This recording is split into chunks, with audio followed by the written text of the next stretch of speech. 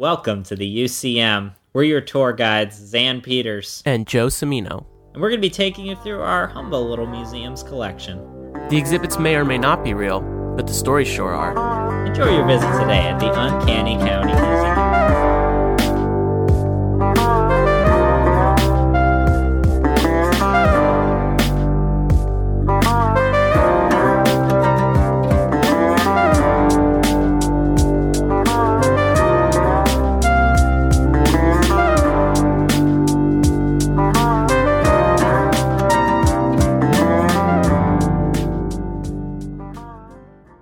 So you want to hear about a weird encounter that I had while walking around campus? Always. So I have some time to kill, just like downtime in between the classes I'm teaching. Yeah. So it was a really nice day out. I went outside. I was like, I'm going to drink some coffee outside. I'm going to relax, hang out.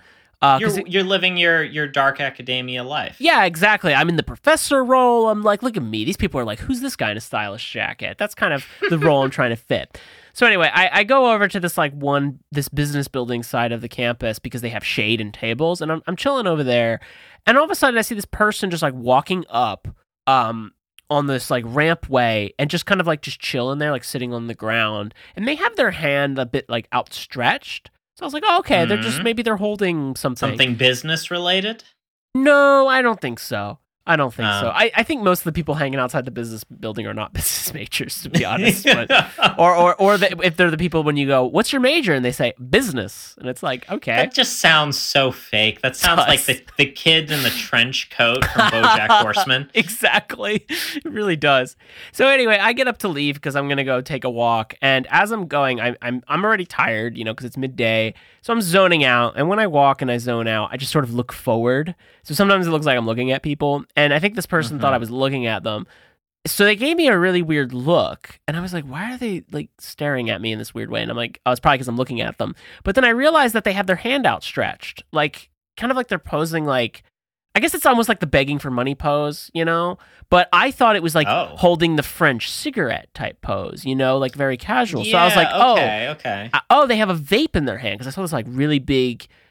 something was there. So I was like, oh, they're holding a vape. Right. As one holds a vape this way. Well, yeah, isn't that an interesting thing about our generation that we just assume it's a vape because in our world, you cannot smoke on a college campus typically. Yeah. Like cigarettes. Yeah. Cigarettes. Yeah, true. But it also looked big too. Like that, I was like, unless it was a cigar. But that would be kind of weird. So as I look down, though, and they're giving me this weird look, I realize, oh, that's not a vape. That's a praying mantis, and it's massive. A what? A praying mantis? A praying mantis, and it is like 8 inches long. It's huge. Maybe not 8 inches, but it's big, like 6 inches long. This huge bug just chilling. Just vibing. God. No thoughts, just vibes. And the person's just like casually hanging out. So I walk, I stop, I turn back around and I give it another second glance, and then I keep going. And I kind of do one of those like office, look at the camera type motions. And I'm like, all right. And then just kind of just left. But then I ended up like, I thought I was over with this. And then I walk into the building that I'm teaching it, and they walk out with the praying mantis like 20 minutes later. And I was hey, that mantis paid to be there. School's expensive. Yes. I mean, I'm wondering, is that I like to think that it's a like a therapy mantis, like how one has a therapy animal, like it's a therapeutic mantis, or that person is it etymology? They study bugs? I don't remember. One of those. It's whichever one you think it is, entomology or etymology. It's not that one. And yes, one of those. I was like, maybe they're just really into science and they just hang out with bugs. Maybe, I don't know. Maybe just like if you really zoomed in and you looked, because it looked like they were holding, a cigarette or a blunt or a vape. Right. But if you looked in really closely, just in like that little claw, the mantis was holding a little tiny little vape. bit of reefer left, Oh, okay. And it's like, you want a hit of this? What are you seeing after you smoke this? And just everybody looks like flies. Oh my god. It's college praying mantis years. God. Dude, I think my wife's trying to kill me. No, dude, you're paranoid. But they're mantises, so they're right. Oh God. That's Rick and Morty material right there. That's genuinely a bit somewhere, or should be. I mean, there is the episode of Rick and Morty where they kind of turn into praying mantises, the Cronenberg's episode? Yeah, that one. Yeah. Oh God, haunting. Yes. Well, speaking of rehashing other ideas, we are back. We're back, baby. Let's pull down the curtain. The UCM is back in business. Dust off the cobwebs. We've had a nice break. Yes. But I gotta say, good to be back. Definitely good to be back. Miss opening with some crazy stories as well, and super excited to get into what we're going to be talking about today. Mm-hmm. Yes. We've got this, new lean machine approach that we're going to try to get you information more efficiently. Oh, yes. We shared a Google Doc. We have this written down. Oh, my finally. God. Yeah. We discussed things before we were going to talk about them. Oh, God. We're hoping this is a new era of the UCM for the better. Not that we were not having fun. And we'll touch on that even more later. But yes, let us go back in, sign back in, and go into our first exhibit that we are working on formulating. Our sort of return, our rebirth, our renewal. And it's semi-topical because of some events that have been going on for a couple of years, but also some announcements that some things that were in the news in the last couple of months that we wanted to talk about, but weren't quite sure how we wanted to approach them here at the UCM. Yeah. But what we're going to be talking about today as sort of our welcome back topic is a semi-serious one, and it is the cloning of extinct animals and what some of the science is, what some of the ethical ramifications are, and also sort of the question of why are people doing this? Exactly. What are sort of the motivations? Do you also think about like what extinct animal you would like to see wandering around? I hadn't thought of that, actually. That's tough, man. I don't know. Would you enjoy, like your family trips to Sardinia even more if there were pygmy mammoths? That would actually be kind of cool. I could see that working out. It would destroy the environment, but it would be very cool. Maybe, honestly, this is a basic answer. I'm going to say the dodo. The dodo, yeah. I think that's gone too soon. Gone too soon. Yeah. I feel like that one... I wonder why we're not starting there. Right. We'll get into it, but yeah. So cloning animals goes back really to the 70s. Now the first vertebrate to ever be cloned were some frogs, and there was sort of this assumption that the science, even though this was a huge accomplishment, that There was an assumption that mammals could never be cloned and that we never really had to worry about the ethics of this because it was so difficult and biological science just did not seem like it was there. And it's really crazy to think about this. This is happening in the 70s. You have to think about how quickly this science has accelerated because it's in the ether. People are thinking about it. Jurassic Park comes out as a book and then a movie in the early 90s. People are thinking about biological engineering.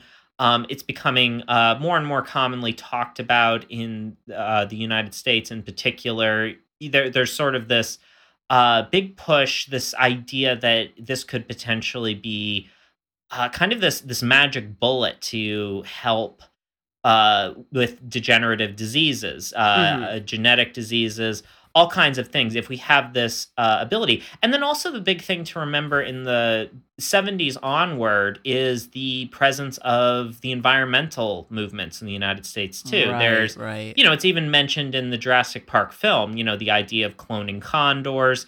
But again, it was sort of assumed that the technology was nowhere near ready to clone anything as complex as a mammal. Right. But then in 1997, it's kind of in secrecy, a lab in Scotland that was a farm. They were raising animals. And after many attempts, many of which failed, at last a healthy sheep is born, and this sheep would become known across the world as Dolly. And this would be the first cloned mammal to survive.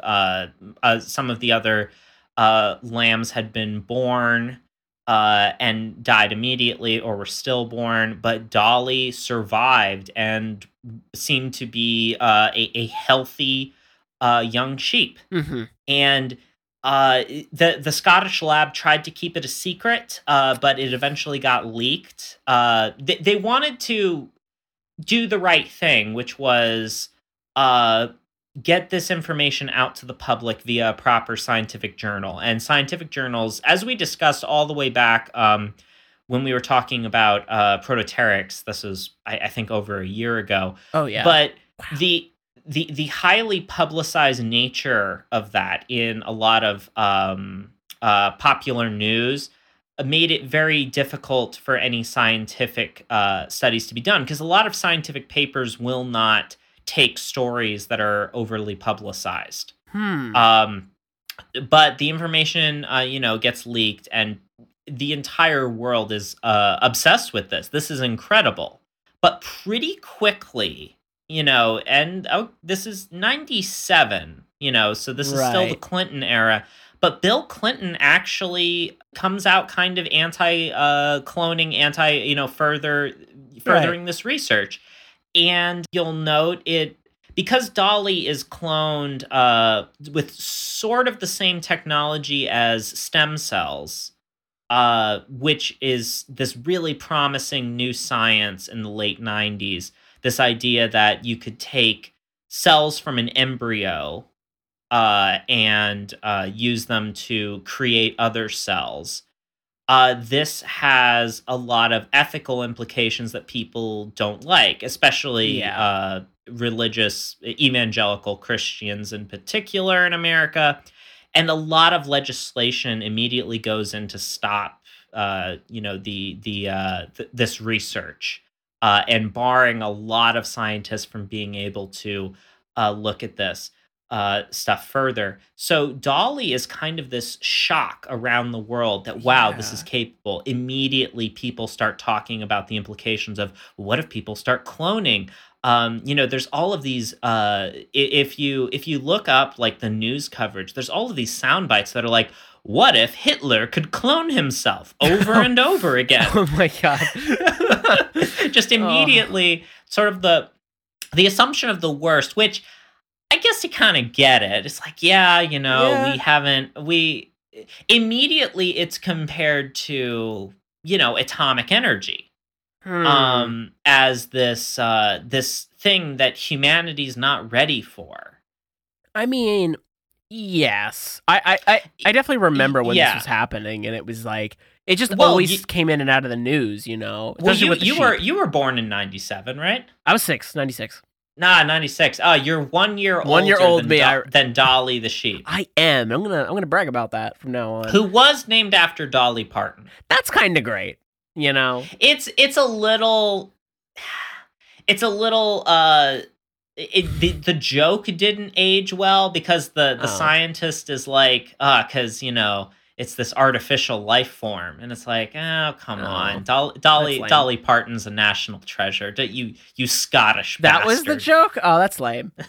Yeah. Well, at least that sheep has had a really great name. But it's I just I have like a vivid memory of this being talked about when I was in elementary school, because it was always, it's like, why? Really? Yeah, because this is like, I feel like these stories have always cycled into my either school perception or family perception. It's one or the other, but in a sense where people talk about it and it's like, did you hear they clone that sheep? Well, they can clone anything. They can clone tigers, and they can clone extinct animals, and they can clone woolly mammoths, and we'll get there too. But it was just I feel like it's every 5 years I hear a cloning story. It's it's something like that, Well, what sort of happened since then is, so there's in the late 90s, there's that big, explosion of excitement, but then also this sort of reactionary fear to it as well. Right. What hath science done? Is this our place? And this is post Jurassic Park, but people are really leaning into the idea that this will be immediately used for eugenics.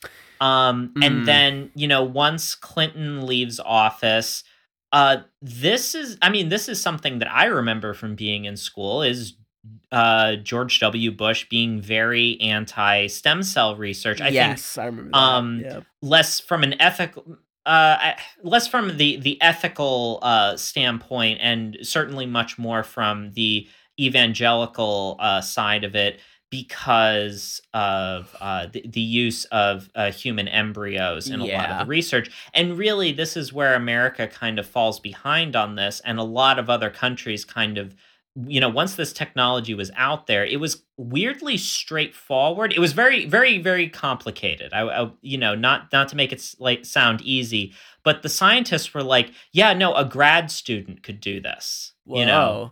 There are plenty of competent students all over the world that could potentially do this process of cloning this sheep. It's not that, it's very technical and time consuming and inefficient, but it's not that hard. I'm just thinking, this is like when I try to rationalize me soldering a synth together and be like, it's a lot of moving parts, but like I could do it in an evening probably, But no, I get what you mean. It's right. It's kind of fascinating to think about, though, right? Having been grad students, I think it's actually interesting to look at it that way. Yeah, I mean, maybe it would be. God, it would be crazy if in grads, if for your MFA you clone something. God, somebody would still have to come. Somebody would probably give you a weird critique about it, though. Oh yeah. Well, I mean, imagine that artist that tattoos the pigs. I'm sure he would be all over it. Oh yeah. Yeah. So this continues on. Dolly then sort of famously, sadly, dies at the age of 6 in 2003. And this also gets some media attention. Things have died down, Yeah, 5-year gaps, like I said. 2003, there were some other things that were on the mind of the global stage at that point. Yeah. But I don't know. I don't know what Dolly's opinions on the war in Iraq were. But anyways. Oh, my God. But it probably would have said, bad. And everyone would have been like, God, I can get behind that. Don't listen to Dick Cheney.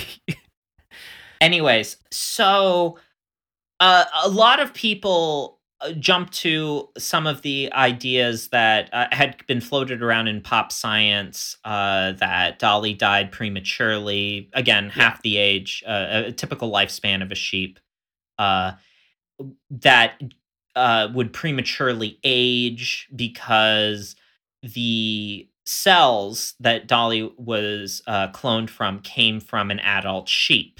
Right. And it is something that we have observed even as genetic science has progressed, is your DNA does change actually significantly through your life. That's interesting. You're not necessarily completely set with everything.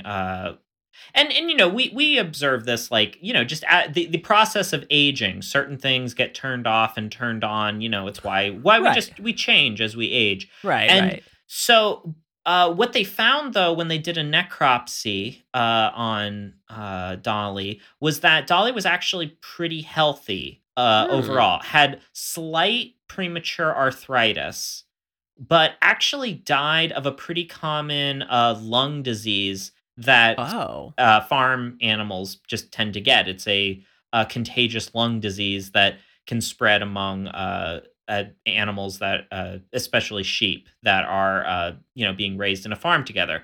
It was unfortunate and sad, but technically Dolly did not die from premature aging and was overall a pretty healthy ewe. So the scientists, I think, kind of resented that Dolly had been immediately politicized, that this technology had been immediately politicized. I think, in a weird way, mirroring the way that public health, which should be which and the science surrounding that has been totally polarized, politicized in to the extreme now, where I don't even need to talk about like what we've had over the past couple of years. We live in a nightmare. I know. Yes. The science has changed and actually been even more advanced. There is a Nobel Prize winner from Japan, Dr. Shinya Yakamada, who was able to, in rats and then in humans, was able to turn regular cells back into stem cells. So maybe going forward, this will no longer be politicized, because technically with this science, there will no longer be the need to get cells from fetuses. Interesting. But we will see. Anyways, so this brings us to the Thylacine. Now, this is one of my favorite things to talk about, but if you are joining us at the UCM for the first time, I'd like to welcome you to one of my favorite animals / cryptids / just topics in general, because it encompasses so many of the things that I find interesting. If you come over here, these are actually fairly hard to come by now. We have here a stuffed thylacine, which we are extremely lucky to have here at the museum. It's such a shame. They're such interesting looking animals. They're always very derpily taxidermied. Very, very sad taxidermy. It's just one final indignity. Now, thylacine are kind of like the dodo in that they are this very dramatic example of human-caused recent extinction. Right. Now, thylacines, or Tasmanian tigers, sometimes called Tasmanian wolves, were a type of large marsupial predator, large, about the size of a dog, that lived historically in mainland Australia, but by the time Europeans arrived, were pretty much exclusively living on the island of Tasmania. They were sort of the last of a lineage of large predatory marsupials that would have, hunted big game on Australia. Things from birds to kangaroos and wallabies. There is rock art of them going back 1,000 years, made by the Aborigines of both Australia and Tasmania.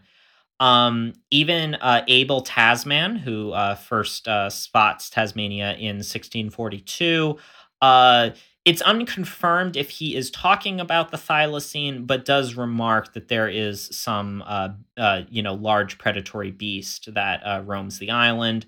In 1792, Jacques Labindarrière, French explorer, properly discovers and names the thylacine for Western science. Now,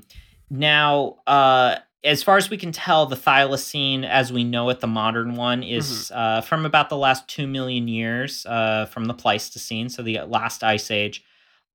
This is significant because they would have lived on the entirety of the Australian continent. Well, not the entirety, but the areas where there would have been food. They would have lived both on mainland and Tasmania. But then as sea levels rose, they were isolated from each other, a mainland population and then a population that remained on Tasmania. Now, what happens, though, about 8,300 years ago, or thereabouts, the dingo is introduced to Australia.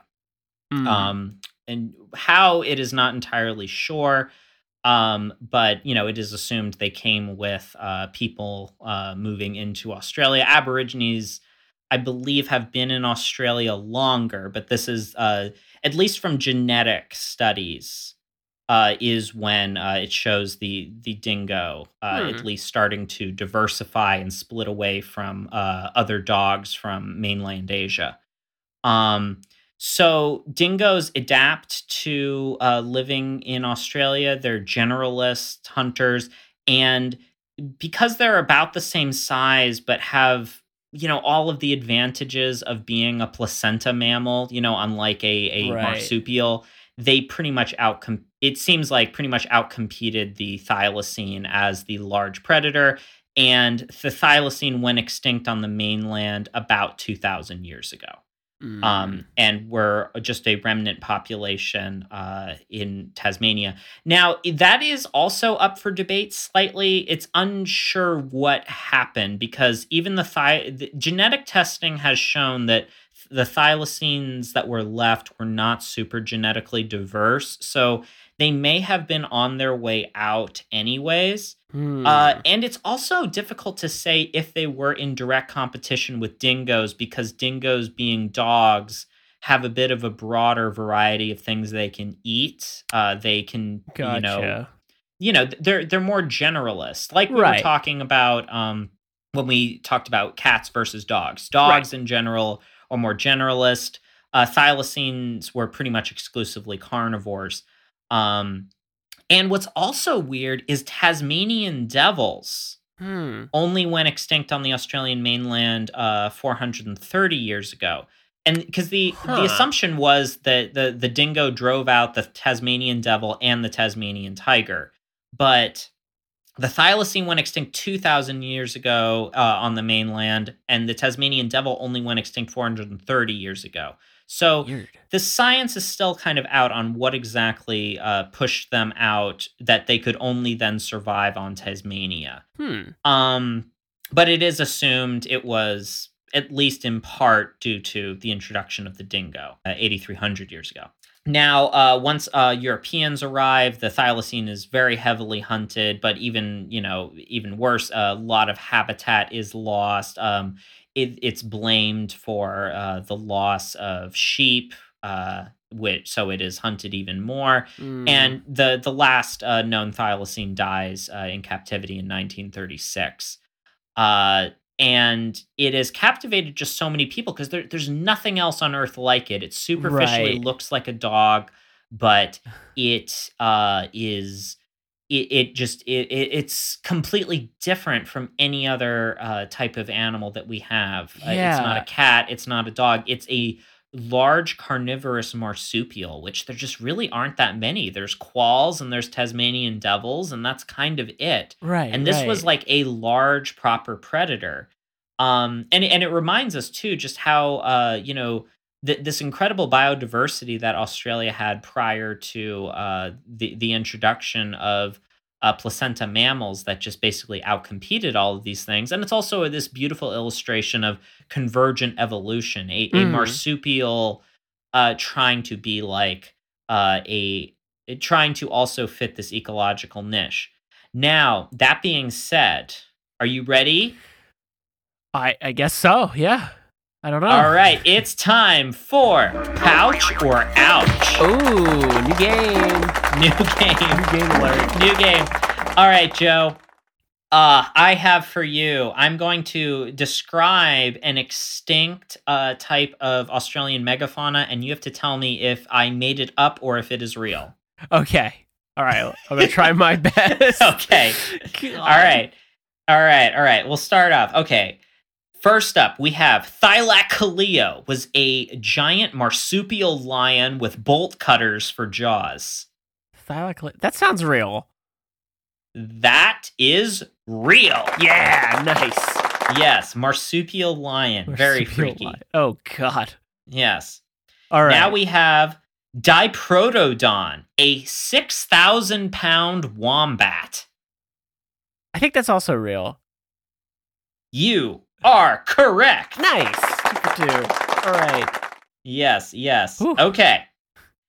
Now we have Procaptodon, a 6.5-foot tall kangaroo with only one toe. I think that might also be real. I don't know. It is real. Yes. It is real. Okay. I vaguely have heard of these somewhat, so I'm like, is this the one I thought of? All right. Now, next, we have Thylacera, a marsupial rhinoceros with forward-facing eyes like a human. Oh, that is haunting. I don't think this one's real. You are correct. Sweet. Okay. Yeah, no marsupial rhino, unfortunately. Yeah. All right. Now, we have next... Megalania, a 23-foot-long Komodo dragon. I think that's real. You are correct. God, you're too good at this. I know. Oh, man, this is surprising. You're doing very well at this. Thank you. Okay, next we have Australopithecus. This was a giant, possibly predatory parrot that lived in Australia. I don't think this one's real. You are correct. Really? Oh, wow. Yes, you're doing way too well at this. I think it's all of the weird information I've stored in my brain about people who are like, did you know Australia had a huge Komodo dragon, or there were 6-foot-tall kangaroos? Yeah. I'm just like, I'm going to keep that in the back of my mind forever. Anyways. All right. Okay. Next one. Okay. Murray glossalis, a sheep-sized echidna. What's an echidna? An echidna. It's a type of monotrium. It looks like what's a monotrium? I don't know. Oh my god! It's an egg laying and monotriums are egg laying mammals. Okay, I didn't know that. And echidnas are 2 of the 3 living species of monotrium. One of them being the platypus. The other 2 are the long and short beaked echidna, sometimes called the spiny anteater. And I am trying to tell you that there was a sheep sized one. Now, do you think it's real or not? I don't think it's real.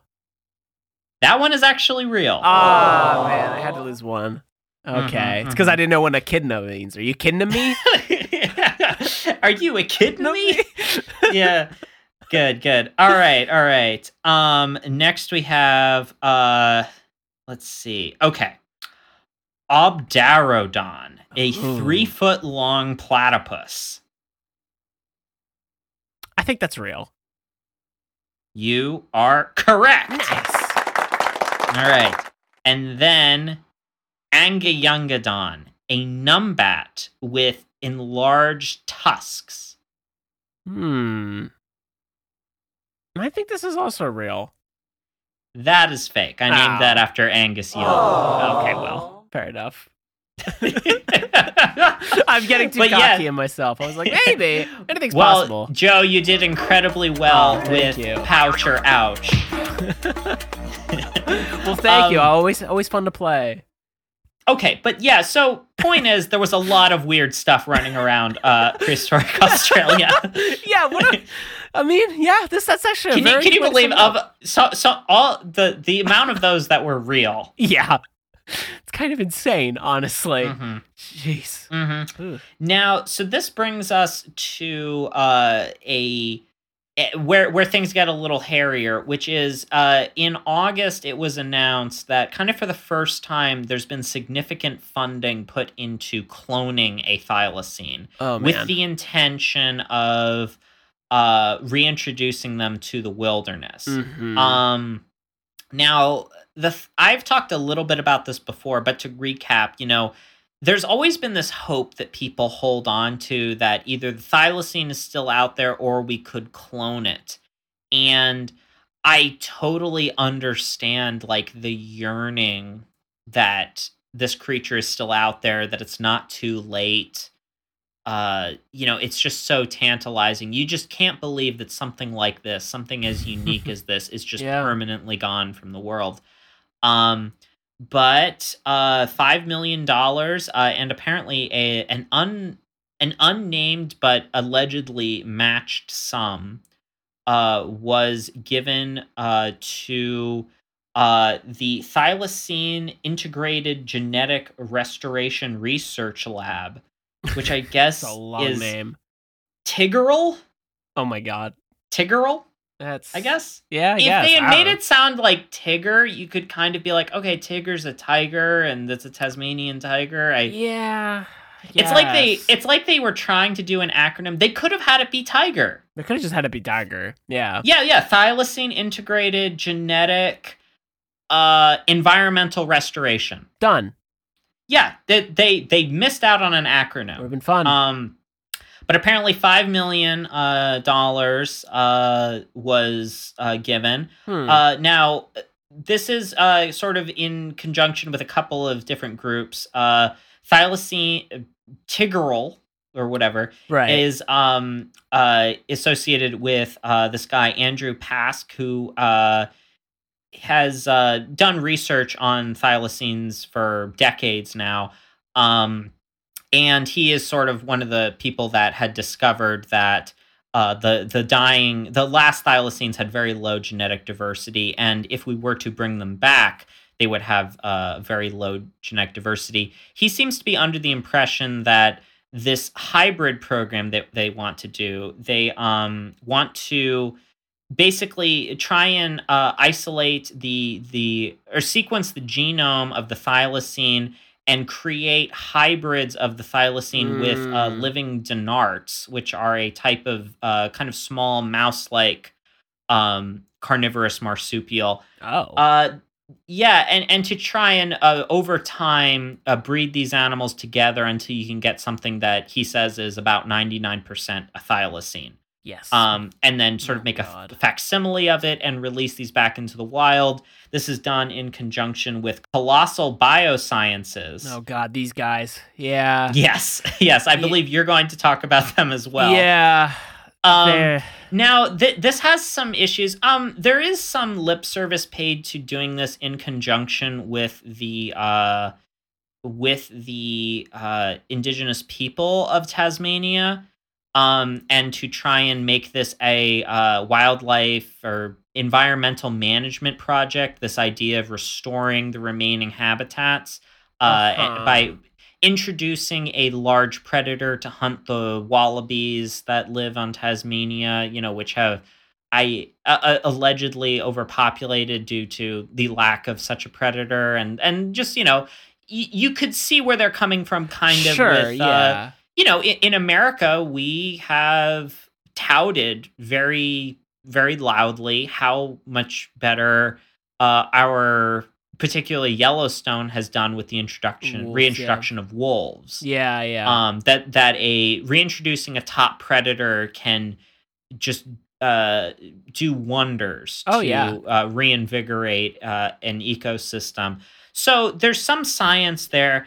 Again, I wonder, and this has been raised by quite a few different skeptics, could this money have just been better used to protecting the existing environments and protecting less charismatic species that people don't want to think about? Yeah. There's also a bit of an issue here that denarts, despite being one of the closest living relatives to a thylacine, they still diverged from thylacines 40 million years ago. Right. And one scientist equates it to trying to, and again, going back to our exhibit on prehistoric cats and their evolution, they would be 40 million years ago. This is about when cats and dogs diverge from each other. Right. So think about how different those animals are, and exactly how much time they have to diverge from each other. It's not like humans and chimps where a few million years.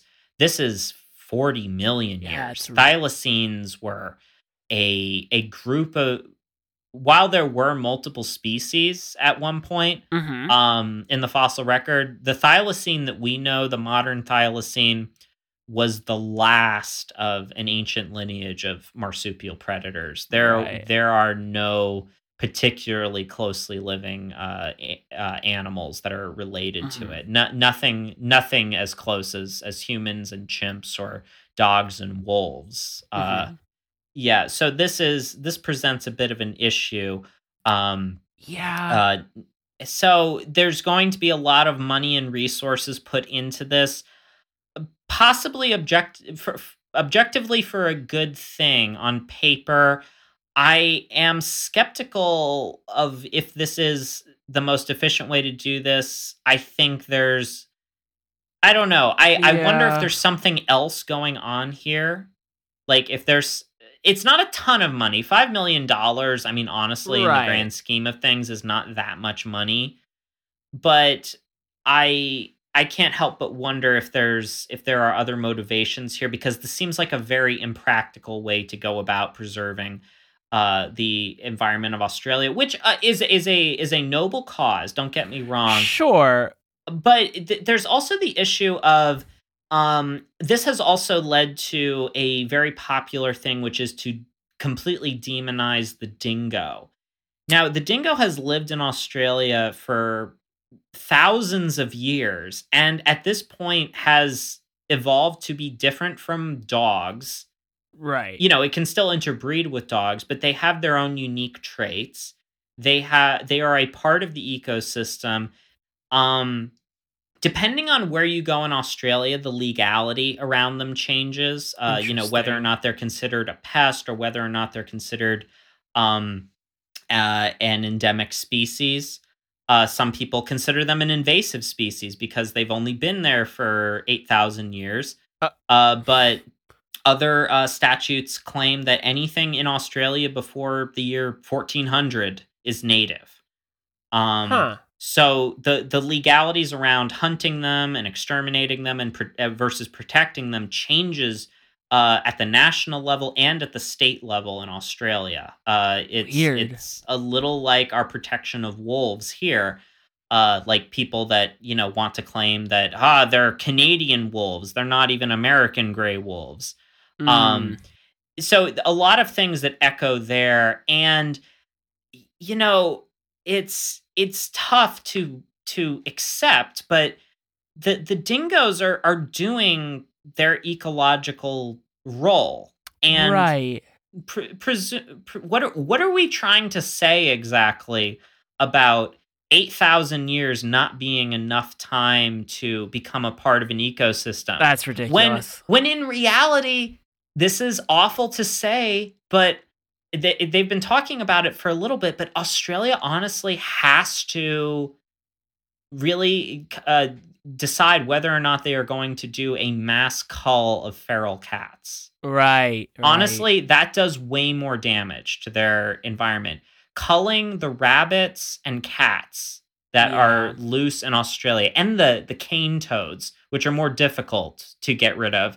But the removal of those animals would do so much good for the environment of Australia. It's a little less glamorous than cloning this iconic, unique animal, which I get it. Yeah. It's so great to think about. But on the other hand, Australia has a top predator, and this shows us that nature is not static, that things ebb and flow. And you know what? The dingo has been there for a while, and it, maybe not 2 million years like the Thylacine, but 8,000 years, time. There's a lot of time. There's a lot of people living in Australia that have been there a lot shorter. Their ancestors were there a lot shorter time than that. Yeah, exactly. I mean, you're also using logic, Sam, where I think some people are like, we need the pop science. We need the spectacle. Because it is spectacle. Like, I honestly is spectacle. A lot of this is. And, like, honestly, when you brought up Colossal, too, they're working on another project to bring back the woolly mammoth, which is something that's been in the news even recently as well. Yeah. And it's this, it's the same thing. It's the same issue of what you were saying with the thylacine comes up, where the idea is to clone. It's actually by this Harvard University genetics professor, George Church, is like the leading guy on this, who's gotten some money. And his shady. Yeah. I don't know. Is George Church the henchman, or is this tech entrepreneur Ben Lamb? I don't know, man. Which one do they give me an interesting evil villain duo vibe. I know nothing about them. I could be demonizing two perfectly normal people. I don't think they're behind this colossal bioscience. Yeah, and it's just such a bizarre, like, this is literally I don't know, his whole thinking on it doesn't really make any sense. And I know it angers a lot of like paleogeneticists because it's just like, this is insane. But basically the idea of bringing back woolly mammoths into the Arctic or tundra because there's a gap there that was left over by them with permafrost, and I'll get to it in a minute more specifically, that if they bring them back, will fix some global warming issues. And essentially they want to do the same thing, like you're saying with the thylacine, where, using CRISPR-Cas9, they can create a hybrid from the frozen mammoth DNA with Asian elephants, because that's their closest relative. Right. And then they're going to make the mammophant, which just sounds like they're trying to sell a kid's toy. But anyway. Yeah. So yeah. it's this just such a bizarre idea, because basically the rationale is that mammoths in the past, 10,000 years ago, would scrape away snow to get at plants in the soil. So there would always end up being a layer of permafrost. But now, because they're gone, the snow would pile up and insulate the permafrost, which is happening, that permafrost layer, causing it to warm up. And this releases greenhouse gases. And it just doesn't, I don't see how that makes any sense anyway. And even like, this paleogeneticist put it quite well, Love Dalen is their name, and says that, I personally do not think that this will have any impact, any measurable impact on the rate of climate change in the future, even if it were to succeed. There's virtually no evidence in support of the hypothesis that trampling of a very large number of mammoths would have any impact on climate change, and it could equally well, in my view, have a negative effect on temperatures.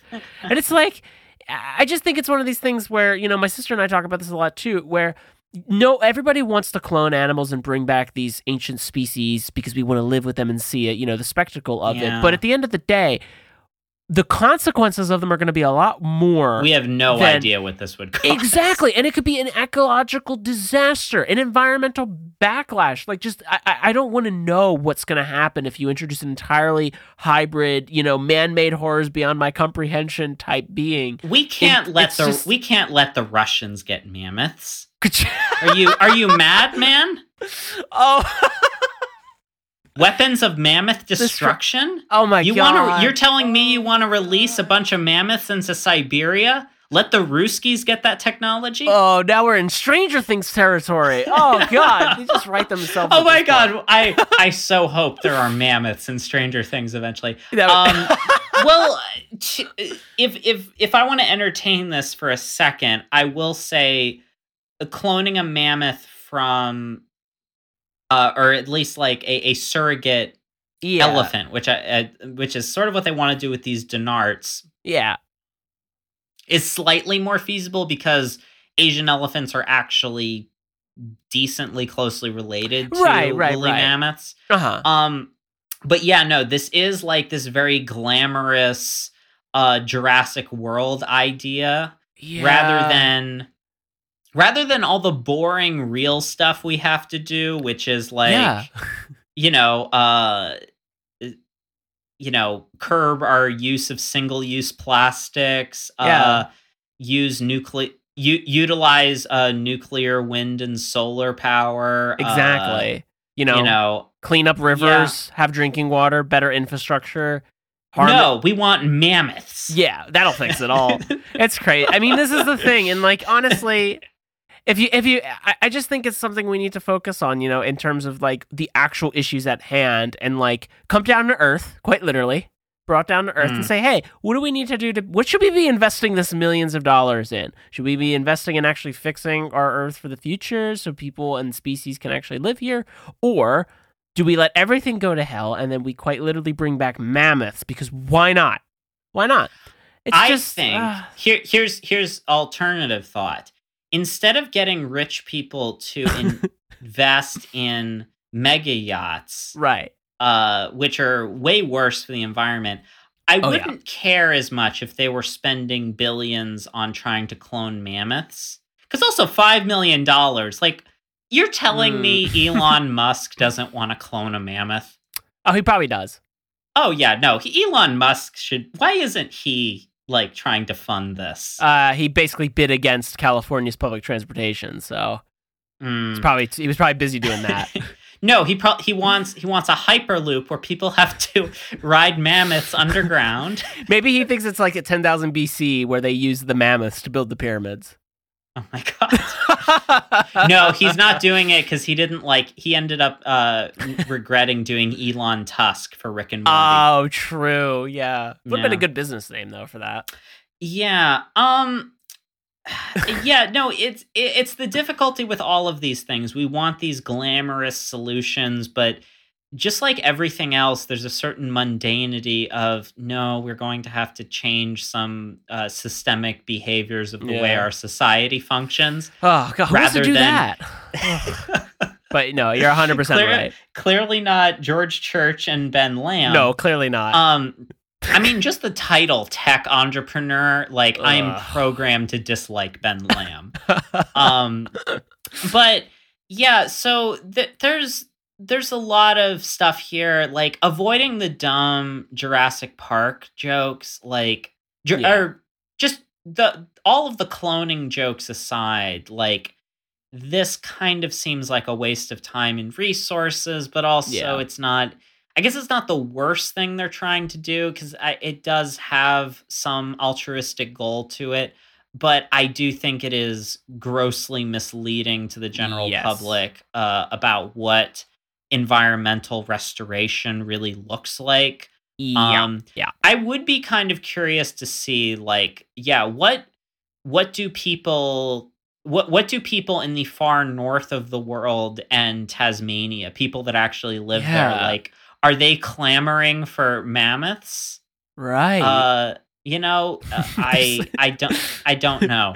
Right. But I mean, because the mammoth, I guess, didn't go extinct as recently, but is weirdly more feasible. Thylacines, we have embryos and some DNA from because they went extinct so recently. But I personally think that one is more far-fetched. We may see a mammoth cloned, at least for the novelty of it, in our lifetime. I hope not. I genuinely hope not. Well, Jack Horner for years has been pushing this whole Chickenosaurus thing. Oh God! Where he put out this book years ago called How to Build a Dinosaur. Jack Horner, for those that don't know, was one of the consulting paleontologists on the original Jurassic Park movie.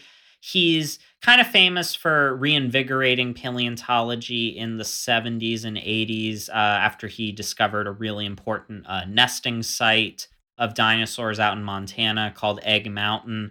He's, nowadays, I think, I don't know to what capacity he's actually working on this, but what they're trying to do is rather than clone a dinosaur, they are trying to look at the genetics of a bird and see which genes they can turn off and turn on to get the bird to superficially resemble a dinosaur. The idea being, well, if a bird evolved from an animal that had teeth and a long rod-like tail, it should still have those genes. They just need to be turned on. And it's had some mixed success. We've actually learned quite a bit about bird evolution from this project, so at least there's something people are learning from it. But the thing about it is, I think they're not trying to get a specific species. We don't know what specific species of dinosaur evolved into birds.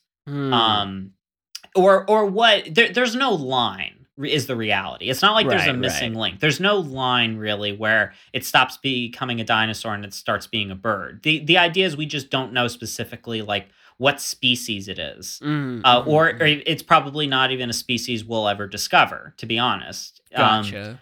But there's no specific goal. They're not trying to recreate. They're not under the illusion that they're trying to get a specific species of dinosaur. They're trying to get something that superficially resembles a dinosaur.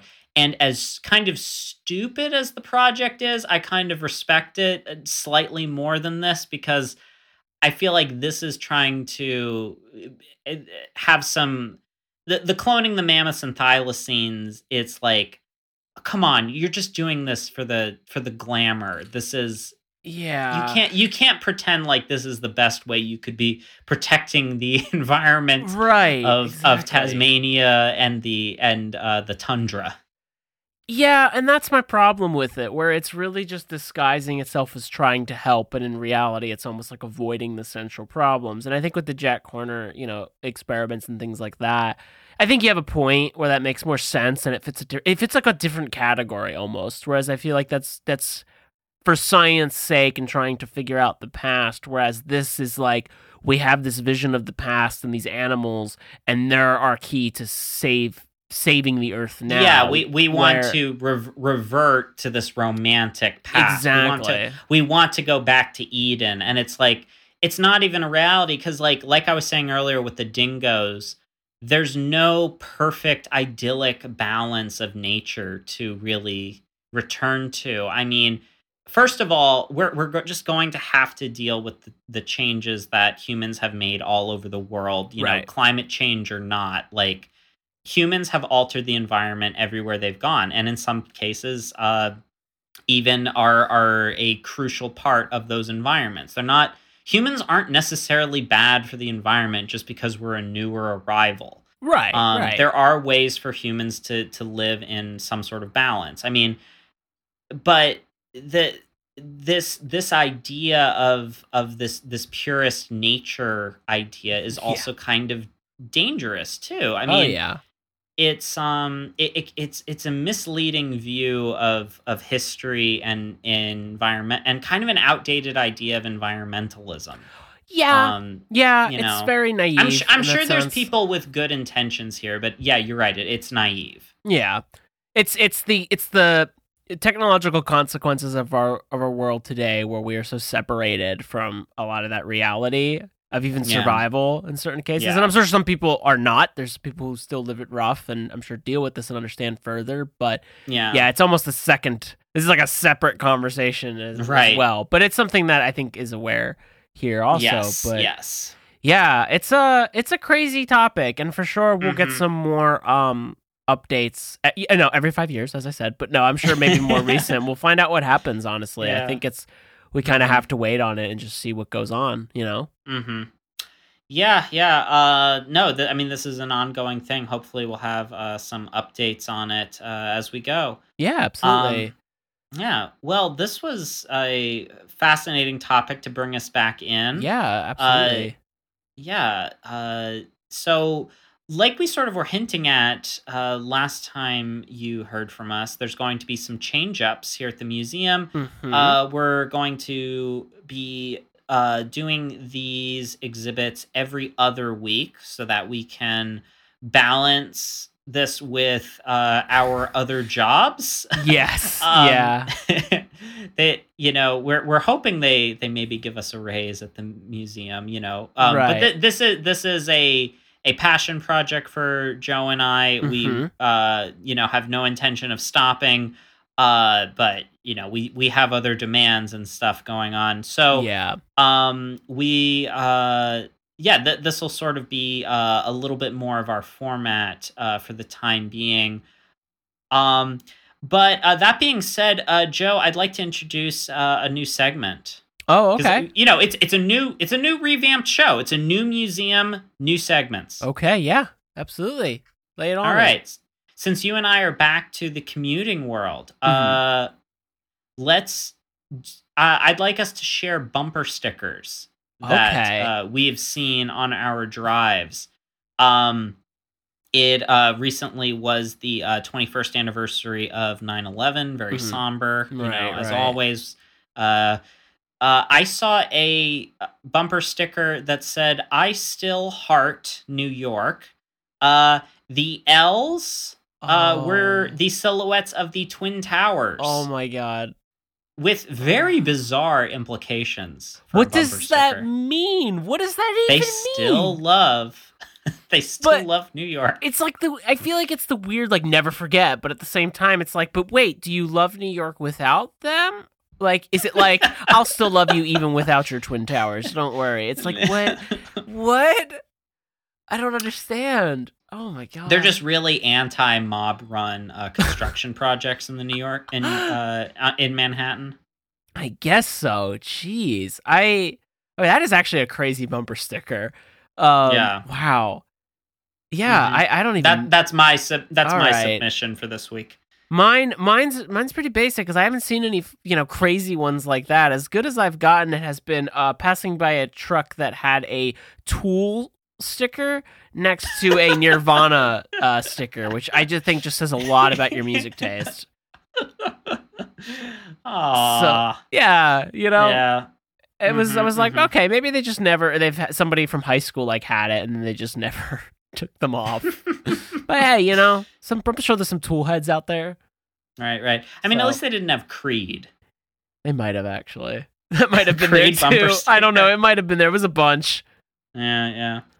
But yeah. Yes. I'll be keeping an eye out for some more though, for sure. Okay. We will stick with this segment. Nice. Yes. All right.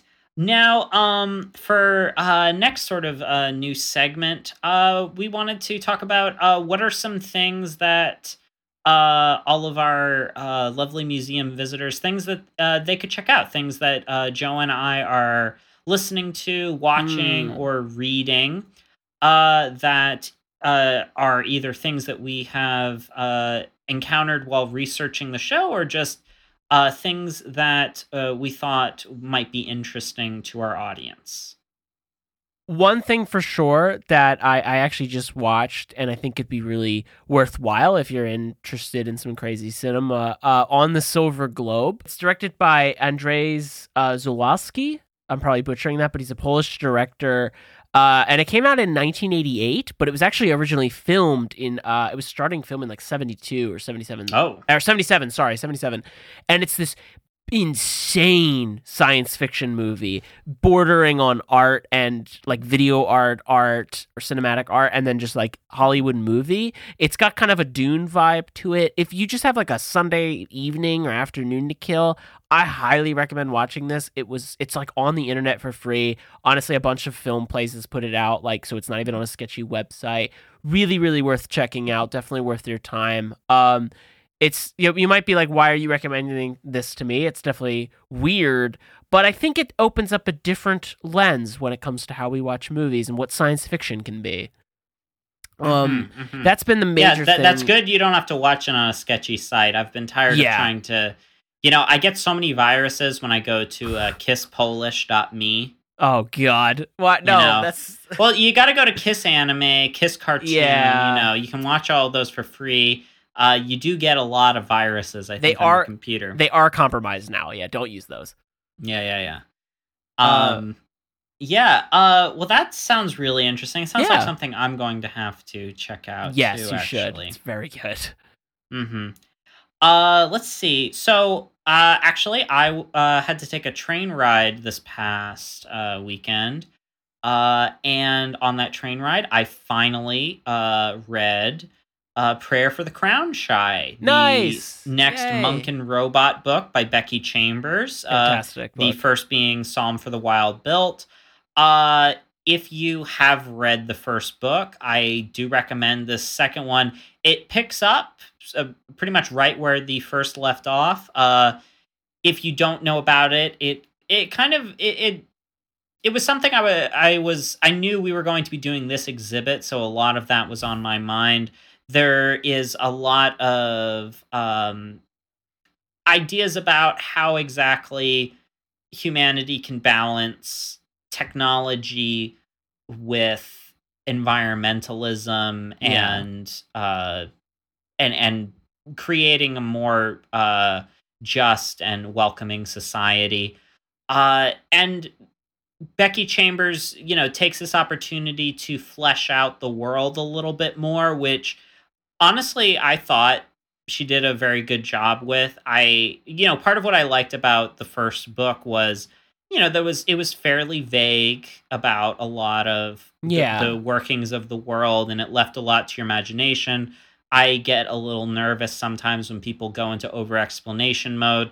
I think the strongest part of the book is just that it's very dialogue driven. It's almost like a, it's like a play. The story is really carried through the dialogue, these debates between a human and a robot as they try to reckon with technology, longevity, and a feeling of belonging, either to the environment or to your community. And it's touching, it's light, but it still gives you a lot to think about. And I recommend the series, and I recommend the book if you've already read the first one. And I'm it was a nice bookends to my day, reading that on the 2 train rides. Fantastic. It's also pretty. They're also quick reads. Oh yeah. Too, so no, highly recommend. That's a great book. Mm-hmm. Yes, and also recently discovered Cut Worms. If it's an American artist, but I thought might have been British when I first listened to it, because it sounds like Rubber Soul by the Beatles. Okay. But then but it's actually a very good kind of Americana rock band. Oh, sick. I highly recommend Cut Worms. That's kind of what is new with my diet. That and King Curtis. I had always been meaning to give him a proper listen, because I love Bruce Springsteen and the E Street Band. I'd always wanted to know what Clarence Clemens' influences are. Right. And I think now that I know a little bit more about jazz and R&B, I feel like I'm finally like musically mature enough to get into jazz saxophone. Nice. Excellent. Yes. Cool. But yeah, no, that's what I have been into. So those are our recommendations. Now, if you'll come in here, we need to talk, Joe, we need to talk business. We got to talk shop. Yeah.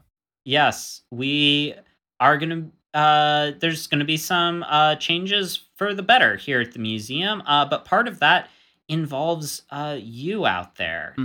Those obviously the people in front of us right now. Right. In front, and to all of you, the people. Here at the museum with us right now. Right, of course. All of you. You see, Skunk Ape wants to steal my girlfriend. My girlfriend wants to go on a hike in the Everglades. She tells me it's because she's always wanted to backpack through the Everglades. I know what it's really about. Right. Skunk Ape is out there, and we need to find him and contain him, because he will then steal your girlfriend. Right. So, in order to do that, the Uncanny County Museum needs resources. Yeah, these would absolutely be helpful. Yes, in tracking Skunk Ape. Absolutely, yes. So they don't steal our girlfriends, of course. That's what's necessary here.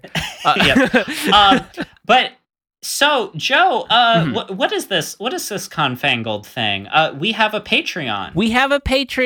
Yes. At last. It finally has happened. It'll be up and running, and you can actually donate to the museum so we can help find Skunk Ape and contribute to Skunk Ape research, and also fund our stuff here, which is always maybe slightly more important, but help us pay to buy Neil Breen movies and then talk about them. Absolutely. And we no longer have to watch movies for free on YouTube to talk about them. Right. Yeah, which we can actually maybe set aside some funding to find them. And there's multiple different ways that you can donate. Oh, yes. We have different prices here, of course, with the bare bone benefactors at $1 a month, our Skunk Ape supporters at $5 a month, Leatherman Money at $10 a month, and Crab Pope patrons at $25 a month. Snap for Crab Pope. And Joe, I imagine there must be some benefits too at those different levels. Absolutely, because we'd love to give back here to the people. At $1 a month, you will get a Patreon specific shout out where we will shout you out on the show. Give you a call out, say hi, and also include your social media tag. At $5 a month, you'll get a personal shout out again, plus any news and promotion that you may have for your own business, art, social media. And we'll also say a 1-sentence quote on air for you, as long as it's appropriate and hate-free. And at $10 a month, you will receive a unique piece of Uncanny County Museum merch, and you'll also be given the other things as well, so a shout out and promotion. You'll also receive the UCM themed sticker. But stay tuned in terms of what that merch will be, as we'll be posting updates for that. And for the full sum of $25 a month, you get all of those things I just mentioned, plus Xan and I will provide feedback. We'll give you a one-on-one critique on your artwork or any writing, music, photography, whatever you're doing, any artistic endeavor you're doing, any scientific, historical, whatever we can help you with, we will help you. We are literally 2 college professors. Yeah, exactly. So here we are. This is essentially a tutor session, limited to about 35 minutes, though. But you will receive also a piece of UCM merch with this. So it is up to you, of course, if you would like to donate. Of course, we would always appreciate anything that you can offer to help us out here. But just to be clear, the museum, of course, is always going to be free for anybody to come in and, hear us out when we, talk on these tours. But if you could help, that would be fantastic and amazing. Now, where can people find this Patreon page with very reasonable rates and wonderful rewards? Well, it will be linked to our Instagram at Uncanny County Museum on Instagram, and we're working on getting it on the Twitter on our Twitter as well. You can also search the Uncanny County Museum Patreon, and that will come up, or at least it should. So, feel free to check those locations out. In the meantime, we'll be hopefully working on getting a website out there, some other, more special features so we can actually host these things a bit easier, but definitely take a look on our social media. That'll be the clearest way to get there. Yeah, we are growing. We appreciate, hearing from people.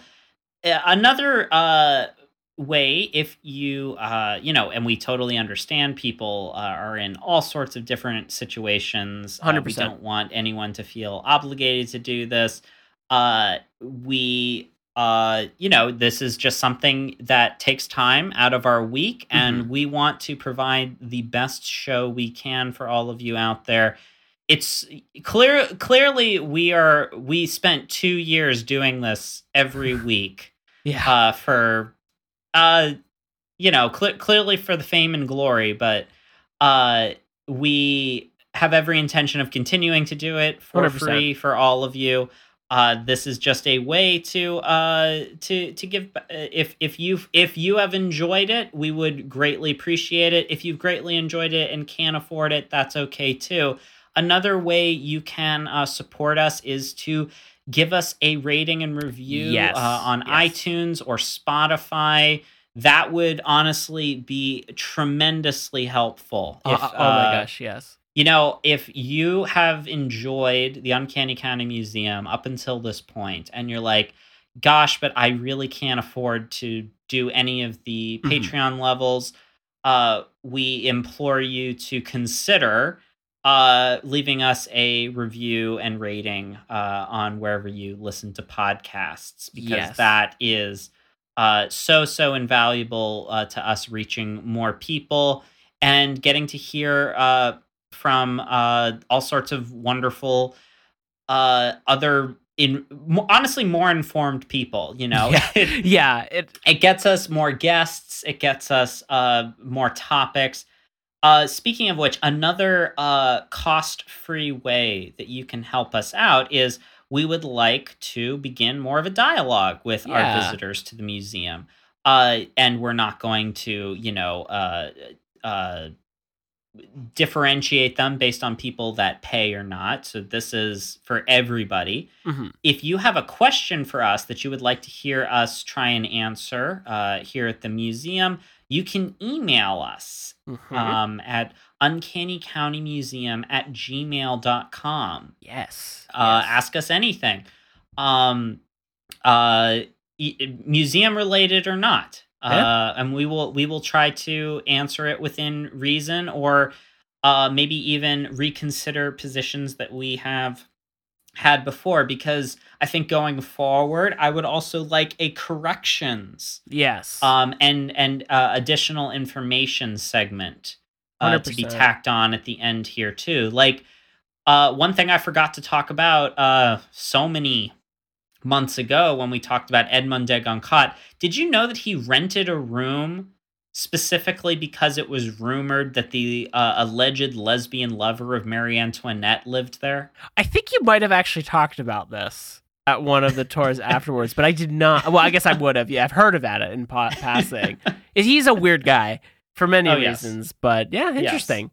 It's a nice addition. Mm-hmm. No, we'll definitely be implementing that. You could be getting so many additions like that. Exactly. Also, I may or may not have feet pics of dinosaur comics that we could be selling. I don't know at what level of the Patreon we'll be selling those at. Oh, God. Jeez, not Mr. Comics. Oh, yes, Mr. Comics. Oh, no. But yeah, we'll be working on the segments as we go to, from here on out, 101 forward. Got a lot of different things in mind. Got a lot of different tours happening as well. Another thing in terms of just housekeeping at the end here as well. Please, if you could just tell your friends and family about the show too, spread the word. That would be amazing. Maybe you're having an argument with somebody and you're like, you know what? I don't have time to explain this to you. Xan and Joe can do it for an hour and you can help benefit their streams, and that would be amazing. And that way it just, it gives you a break from having to constantly discuss things and go on Google and look it up. Let somebody else ramble for hours. Yeah. Let us clumsily recite Wikipedia pages back to you. Exactly. It's what people are doing on TikTok for a minute, but we'll do it in an hour and really make sure to go into detail and sideline. Yes. Oh God, just wait until there's hour-long TikToks. They expand the time every day, man. It's getting worse. Oh, God. Yes. But we are trying not to be worse. Exactly. Yes. Well, this has been a wonderful tour back. I feel energized. I feel so excited for where we still have to go, the topics we have lined up. We will see you in a couple of weeks. By the time you are listening to this, happy birthday, Joe. Oh, thank you. Thank you. I appreciate that. Yes, almost. Yeah, no. You've got one more year on Dolly the sheep. I do, yeah. And you know what? And happy birthday, Bruce Springsteen. Happy birthday, Bruce Springsteen. Yeah, exactly. It's September 23rd. Yeah.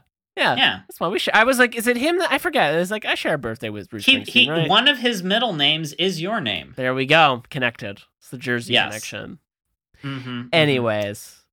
Yes. Joe, where can people find you after hours at the museum? Also, do you have anything going on? I don't have too much going on at the moment, honestly. Just working, been working as a professor and such, been occupying my time. But you can find me at Josemino Art on Instagram or my website, joseminoart.com. You can also check out my music on Spotify under my name, Josemino. So feel free to give that my album a listen to, Biomes. I would really appreciate it. How about you, Xan? What do you got going on? Nothing else to announce at the moment. I am in and out of Boston teaching. I'll be starting my class at the Artifact in October. Nothing else definite to announce just yet, but you can find me and my artwork at zanpeters.com or my art at Xanosaurus on Instagram. Nice. If you'd like to follow the museum after hours, we are at Uncanny Museum on Twitter and at Uncanny County Museum on Instagram. From the Uncanny County Museum, I have been Xan Peters. And I've been Josemino. Bye. Bye.